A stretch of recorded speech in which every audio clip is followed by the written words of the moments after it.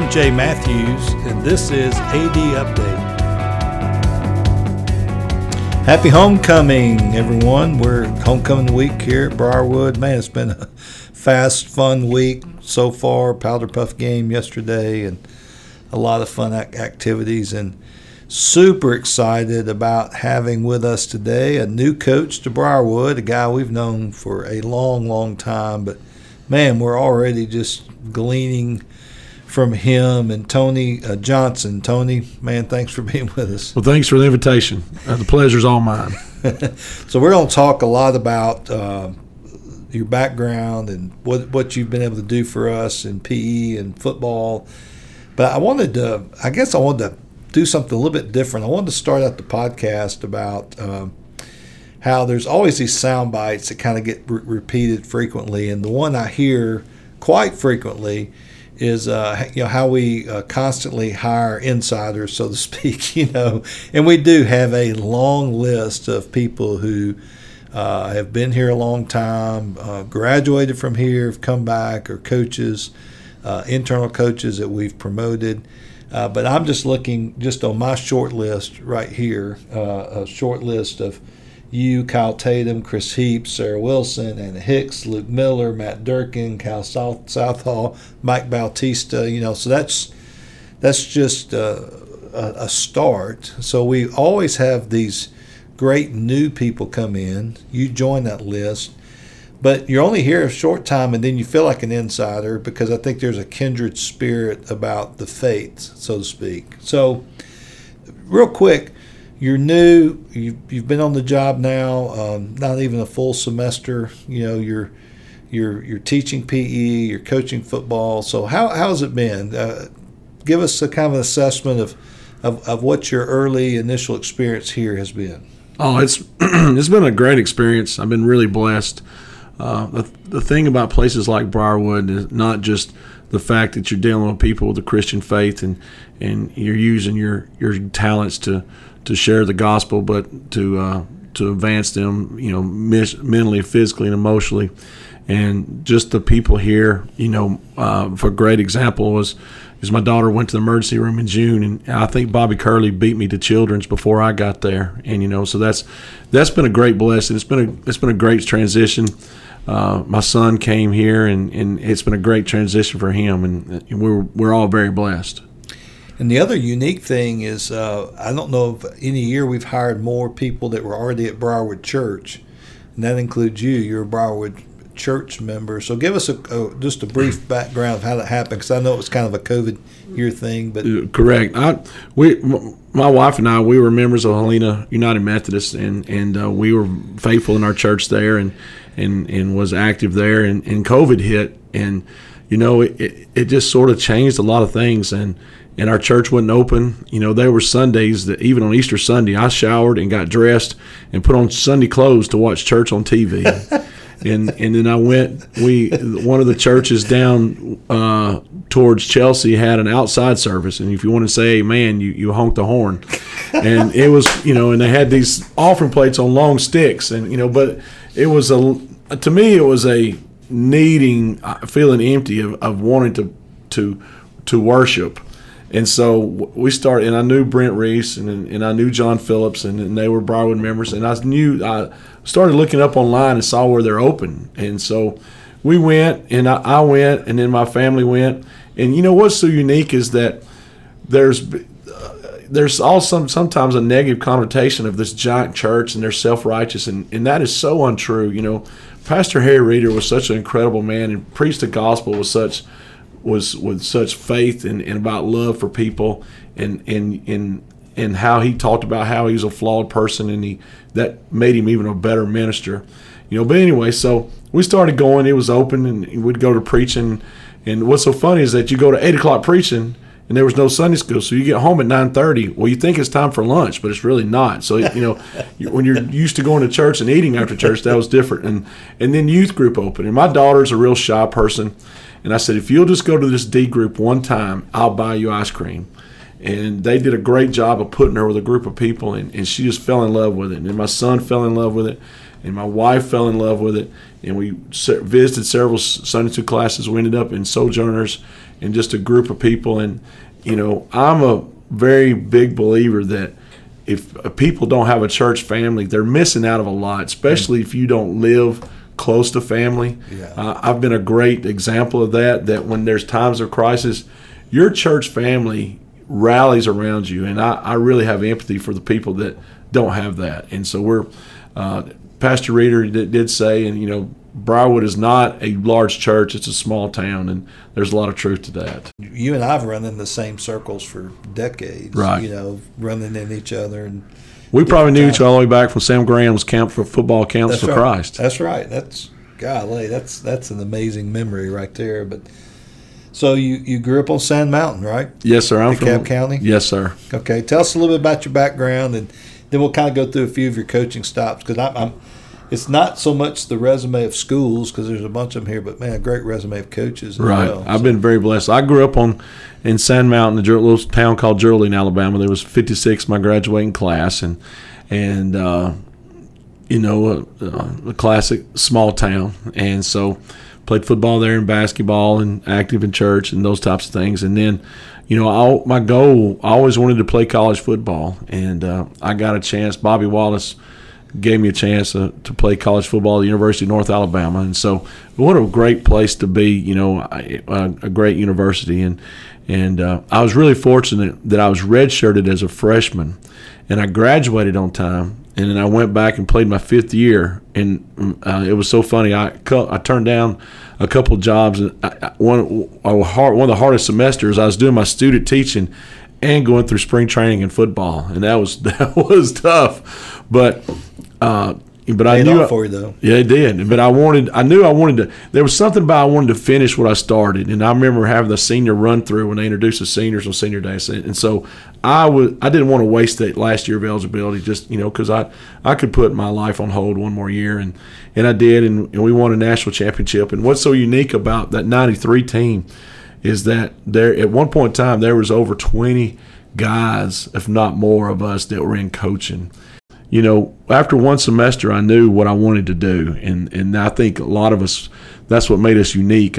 They always still talked about how many players would pile in their offices to watch film. What was it like being the big guy at a small school? Because I've always been fascinated about these linemen that come to these camps, and they've been like the only really big guy, or one of a few, and then they meet their brothers from other places, and it's like this great bond, which is so symbolic of what an offensive line is anyway. So what was that like? It's real humbling, because what happens is all guys that are big for their age, they end up stuck with people older than them that's about the same size. And so you really have to mature fast, because you might be 220 pounds at 14 years old, but they're going to stick you with 16 to 17-year-olds to compete against. I remember when I was a freshman, and this would never happen today's time, but our varsity team didn't have enough to scrimmage.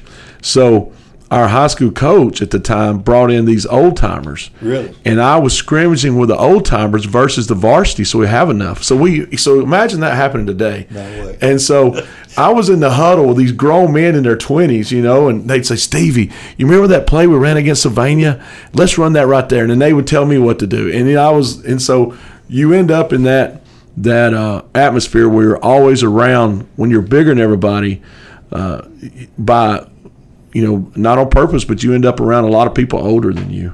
So I'm looking at this list of head coaches that you worked for all these years, and Chris Yeager, Jack Wood, Sammy Queen. I mean, these are guys that have been around and so well known, and so many others. You were a head coach at one point yourself. So thinking through, it'd be impossible to list all of them, but talk a little bit about how your playing experience and then becoming a coach, these coaches then begin to kind of develop for you what that eye was for what winning football looked like, because these guys are all winners, proven winners. Chris Yeager gave me my first job in 1994, and I interviewed for over 3 hours. And so the first, he showed me around, and then all of a sudden he said, "What was y'all's favorite play at UNA?" So here I am, 22 years old. Well, I draw up the belly. That was, and I had to draw up what everybody did. And he said, what happens if the end squeezes? I said, we run 48's the belly option. And then he stands up and he said, I'm a freshman offensive lineman. I don't know anything. So I had to teach him my progression before I even knew what the word progression meant of offensive line. Well, then it was a D-line job. So they brought in the defensive coordinator, and he taught me the D-line progression. And then I had to take notes. I could do whatever I wanted. And then they brought in the maintenance guy, and I had to coach him. And so before I had to coach the maintenance guy how to stance, starts, and all those things to play D-line. And before you know it, my tie's off and everything's off. Well, that being said, with Chris Yeager, there's two things I learned. I learned about being a master technician at your position and the little things that works and how to teach them progression. And that if you can't teach them a progression, you don't know how to fix things. That's right. And with Chris Yeager, too, is about being a servant, and I'll get back to that. Working for Jack Wood, I'll never forget, in 1996 was my first year, and we go to the semifinals. I was coaching the offensive line, and he met with all the coaches. This is Hewitt Trussell. During their great run. And Mike Sanders. Yep. Mr. Sanders was one of my assistant principals and that kind of stuff. And Coach Wood did not say one word about, hey, the O-line did this, did that. The first thing he told me, he goes, now, you've been here a year. Here's what you need to know. You need to know where all the air filters are, so we need to change the air filters. You need to know this salesman, and you need to know that salesman, and you need to know how we fix this, and you need to know how we order that. And he had this, and he had this saying. He goes, "We fired those little elves a long time ago. Like when you went on road trips, little elves did not put garbage bags on buses to throw your garbage away when the kids got through eating. We did that, So the everybody loves to own the field, the grass stuff, but he taught me so much, just the profession of coaching, of how to be professional, teach another coach. The profession of coaching outside the white lines that, and that's why, over the years I've been in charge of equipment. I've helped paint the fields. You learn how to do this. I've been in charge of the spirit packs and all this kind of stuff. Right. The things that people don't see that has nothing to do with what's on the grass. And that's what makes you a great coach. Two stories about that, my first job, I got mad at a kid and I said, if you don't like it, just get out of here. Well, we get in a staff meeting. Coach Yeager was really, he was really polite about it. He goes, let me tell you everybody something. There's only one person that runs people off on this team, and that's me. If you have an issue, you come to them. And I was like, okay, he's talking to me. And 20 years later, I'm at Asheville High School with Bubba Walls, and we had a young coach. And he said, if you don't like it, get out. Well, so I took the kid and I said, no, you go see the head coach. So I pulled the coach aside and I told him, I said, there's only one person that kicks people off the field. And I'm telling you this because I learned it the hard way. So you learn those things through along the way. I was at Hewitt Trussell and talking about professionalism, my first game, and we were coming back and I started waving a white towel. Well, come Sunday, I wondered why nobody was sitting by me. Well, all of a sudden, Coach Wood said, Coach Johnson, can you see me afterwards? And he had this blue chair in his office, and that was called the Do Better chair. And, if you're not in trouble and you talk to you sit on the couch. But if it's a Do Better chair, you're the blue chair. Well, he said, we're at Hewitt, and we don't do things like that. And you're too good of a coach, and people think you're an idiot. So I learned, and he was a little more colorful with it. But it taught me a lesson that there's a ideal of professionalism behind this profession that you really have to learn. So 29 years. What was that process then of thinking through, now retiring from the public sector, considering a place like Briarwood? What led some of those decisions for you and your family? Once you get moving into public school years and those years click by, hey, I'm not going to – there was one chance I had a chance to move to Georgia, and I thought, I got too many – you don't do that. There's a bigger means to the ends at the end. And so when 25 hit, there was an opportunity. It didn't work out for a private school. And, we lived in separate communities. And so, there's about three reasons. One, we live in Helena, and I coached at Mountain Brook, and you can't, in Mountain Brook schools – which either just because you teach there, you can't take your child there, your student there, your son, their daughter's there. And I get it because those people pay a lot of property tax, and they want you to pay those taxes. So that's just part of it. And so I'd missed like 6 of his middle school games in 2 years, and that was hard. And so when my daughter, I never, there was lots of times, my daughter and I would compete against each other in track, but I was there for her stuff, but his, that kind of things. And so I knew at the end of last year when we made it to the state championship game, I said, I need to do something different. And then when this, and Coach Forrester and I started talking, and you and I started talking about, hey, there might be some possibilities. And I remember we were standing behind the field house with the Rodell thing, and we were talking about it. And you said, you think the Lord's leading you to come to Briarwood? And I said, more importantly, I hope the Lord's leading you to invite me to Briarwood. But so that was an opportunity, and I talked to my son, and I said, hey, this is an opportunity that I got. Would you like to do this? And it's a great transition from middle school to high school if we did that.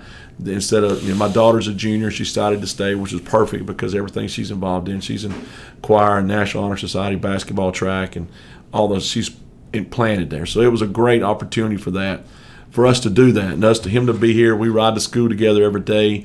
I'm his position coach, and so that you can't put a price on those things. Yeah. And then there's another aspect of it financially. You've put your time in public school, and then at some point in time you peak financially with that. And this was an opportunity to, the first time you see that pension check in your account. I didn't retire to quit. I retired to make money.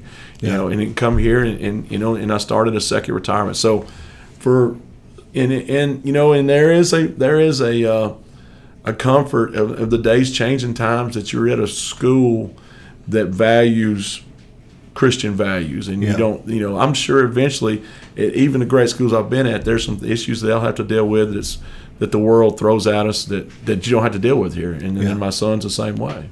In some sense, football is becoming more and more universal. We all kind of understand, gap schemes and counter schemes and zone blocking, and there's universal language about fronts and coverages. But it was also kind of a little bit on us to say, all right, what can we learn? How can we grow? How can we improve? And for you to come in with this great knowledge of what you've built over the years, especially the last few years with Coach Yeager, and all of the intricacies of that Mountain Brook run game that everybody so admires.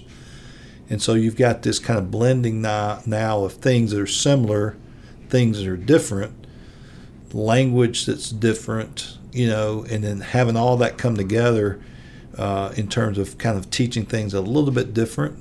Fundamentals are kind of the same, but talk me through that process of, because you've been doing the same thing for years and years and years. It's just boom, boom, boom, boom, same thing. So now you've got to kind of come in and there's this change in the air, and we're all having to kind of do it together. So what's that been like for you? It's been really exciting. What changes, and as I do, just like you've in a new role at the school, it sort of it re-energizes you. Right. You know what I'm saying? And so that's been an exciting thing. And it's just like you coaching quarterbacks. There's a certain thing, the fundamentals of where their feet's got to be, arm socket, and those types of things. Well, the thing about O-line play, which is so unique, is that before you know how to block a play, you better know what a assignment is. You better know how to block. Right. And then it's the first thing is approach it. We talk about this is all about a stance, approach, contact, and follow through. Where's our hat supposed to fit? Where's our hands? And then the follow through is the finishing, which is the grit of the whole thing. So that was the biggest thing of teaching these guys, and they've been very eager of, hey, this is our approach on how we do this, and let's have a common language when things happen. And I think it's, when I told these guys the first day and keep talking about, we're not going to worry about a front. We're going to worry about a principle of how to do this. And then when it's like, and we learn these principles together and we work together, I think, you got to push them, but you get a lot more out of those guys if you're like, hey, I'm here as your consultant and I'm giving you these principles, because when you go out there, I'm giving you the keys to the Ferrari. And you've got to make the adjustment. So let me give you the best thing that can do this. And so that's been the the biggest thing is teaching them, hey, how to think for yourself. What is our principle? What is our rule? Yeah. And let's roll with it. Now listen, if the rule is wrong, it's my fault, and we'll sit down and figure it out together. It's been exciting. There's some things that even we were looking this week about a couple things of fits of pulling and contact. I looked at it, well, it's exciting, because I don't mind. I don't mind when something doesn't look right because I can get it on film. They'll, lots of times they'll ask, "What do you think about this?" Well, the biggest thing I want to do is let's get it on film and let me see what I like and don't like and figure it out. And that's the fun. That's the fun part. Yeah. So this season in particular, game one we had zero offensive production. Right. Playing a really good defense, but there were things. We weren't snapping the ball real well. And to see just in the short now 4 games, how far we've come. We're not even close to being where we need to be. But talk through a little bit of that. The blending of an offensive staff that's new, a lot of new language and techniques. Right. We really revamped a system with your help, and it just takes time, doesn't it? It does. You just don't add water. Especially and you and Coach Curley have such a great feel of how to blend things around here and how to do things, and then and then Kyle and I come in and sort of we're making sure that we can fit in with that we're doing it the right way and it's together, and everybody's been so receptive. It's not Coach Curley's offense and it's your quarterbacks, ain't mine. It's a unit of all of us together, right. And when you get that feel, that's when everybody you get a lot done, and the guys have come a long way, and we just needed a little. We could, even though the game didn't turn out the way we wanted the first game. We could show on film, say, look where we are if we'd have done these things right here against a really good. It's probably one of the state's best defenses. Yeah. And a good personnel. And then there was things on film in week 2 against Spain Park that we started moving the ball and got a little more cohesion, and we're like, hey guys, look if we fit right here where we're supposed to fit, and where if we fit right here, and and I know those guys laugh at it, and Coach Forrester and all those guys are great, defensive coaches. But I told our linemen, I said, guys, defense is like painting by the numbers, and there's nothing wrong with painting by the numbers. It makes a pretty picture, if you stay between lines. I said, but offensive line play and offense is a Picasso. It's the Sistine Chapel. It's details. The devil is in the details. Yeah. And if you got to get those right, and you get a masterpiece that doesn't happen overnight. Right.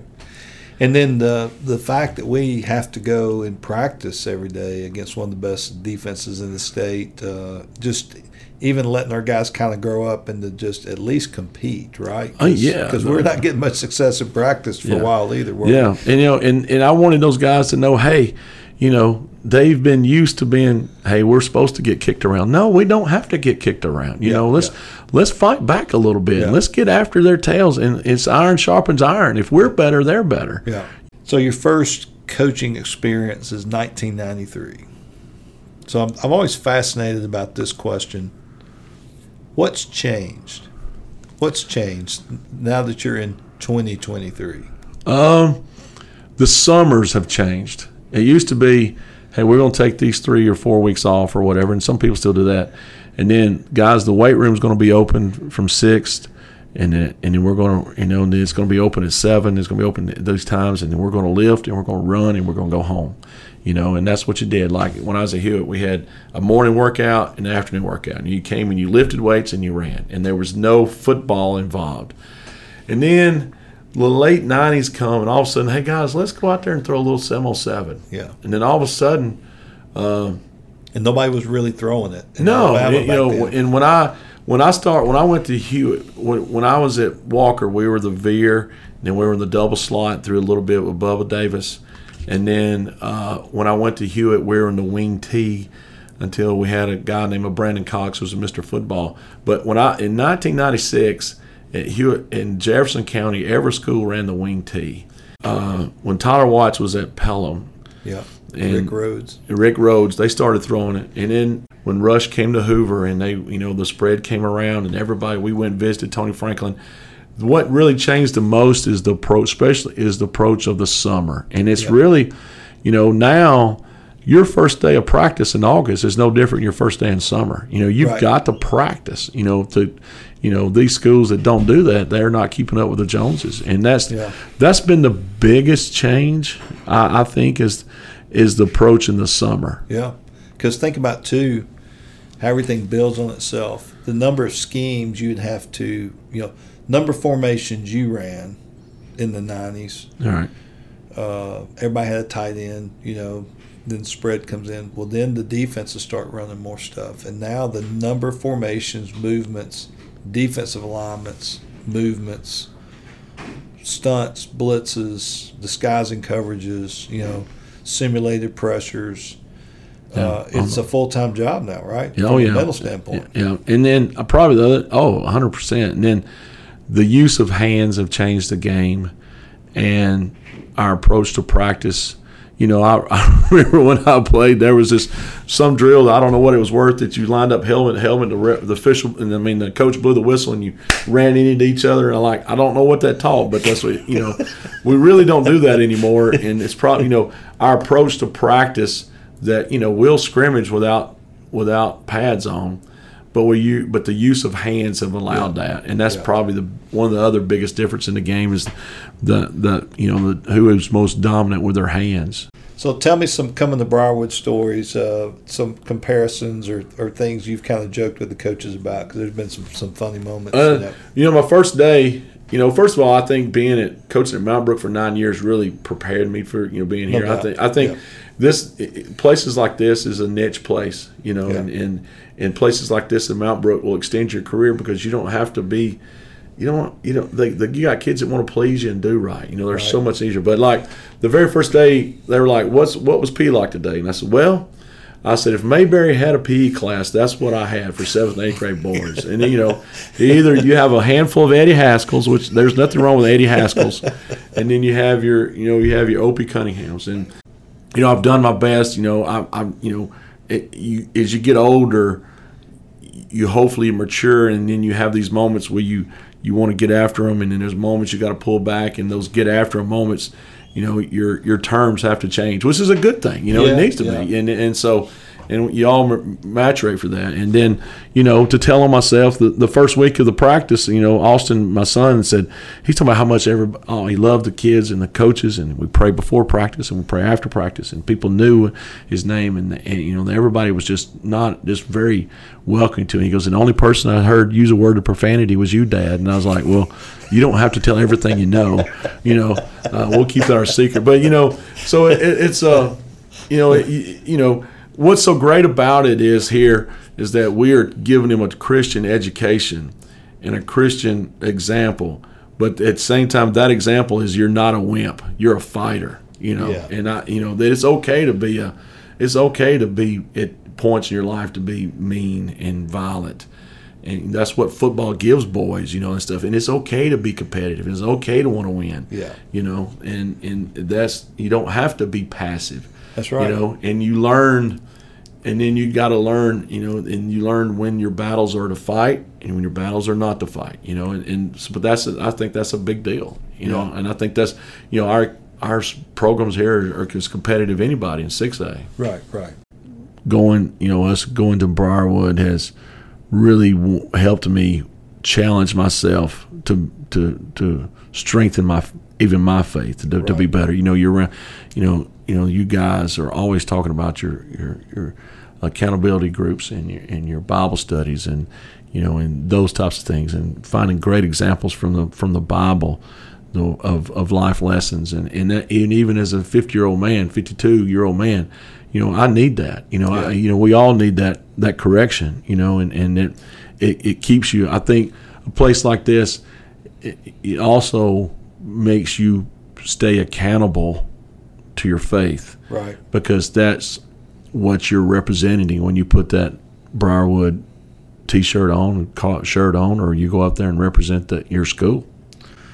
Well, I'll tell you this: I've been so thankful that the Lord's been gracious enough to see some of the benefit, because we were having to really fight perseverance with the kids themselves, because they hear the outside noise. You're 0-2, you haven't necessarily looked great, and at that point, all the naysayers come out, and to see everybody kind of hang together and keep working and keep believing.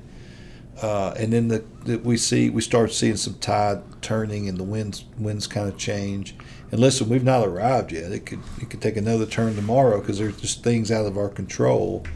But I was so thankful because I felt like all of that work you were doing and the foundation you're laying, I knew we would start seeing it at some point.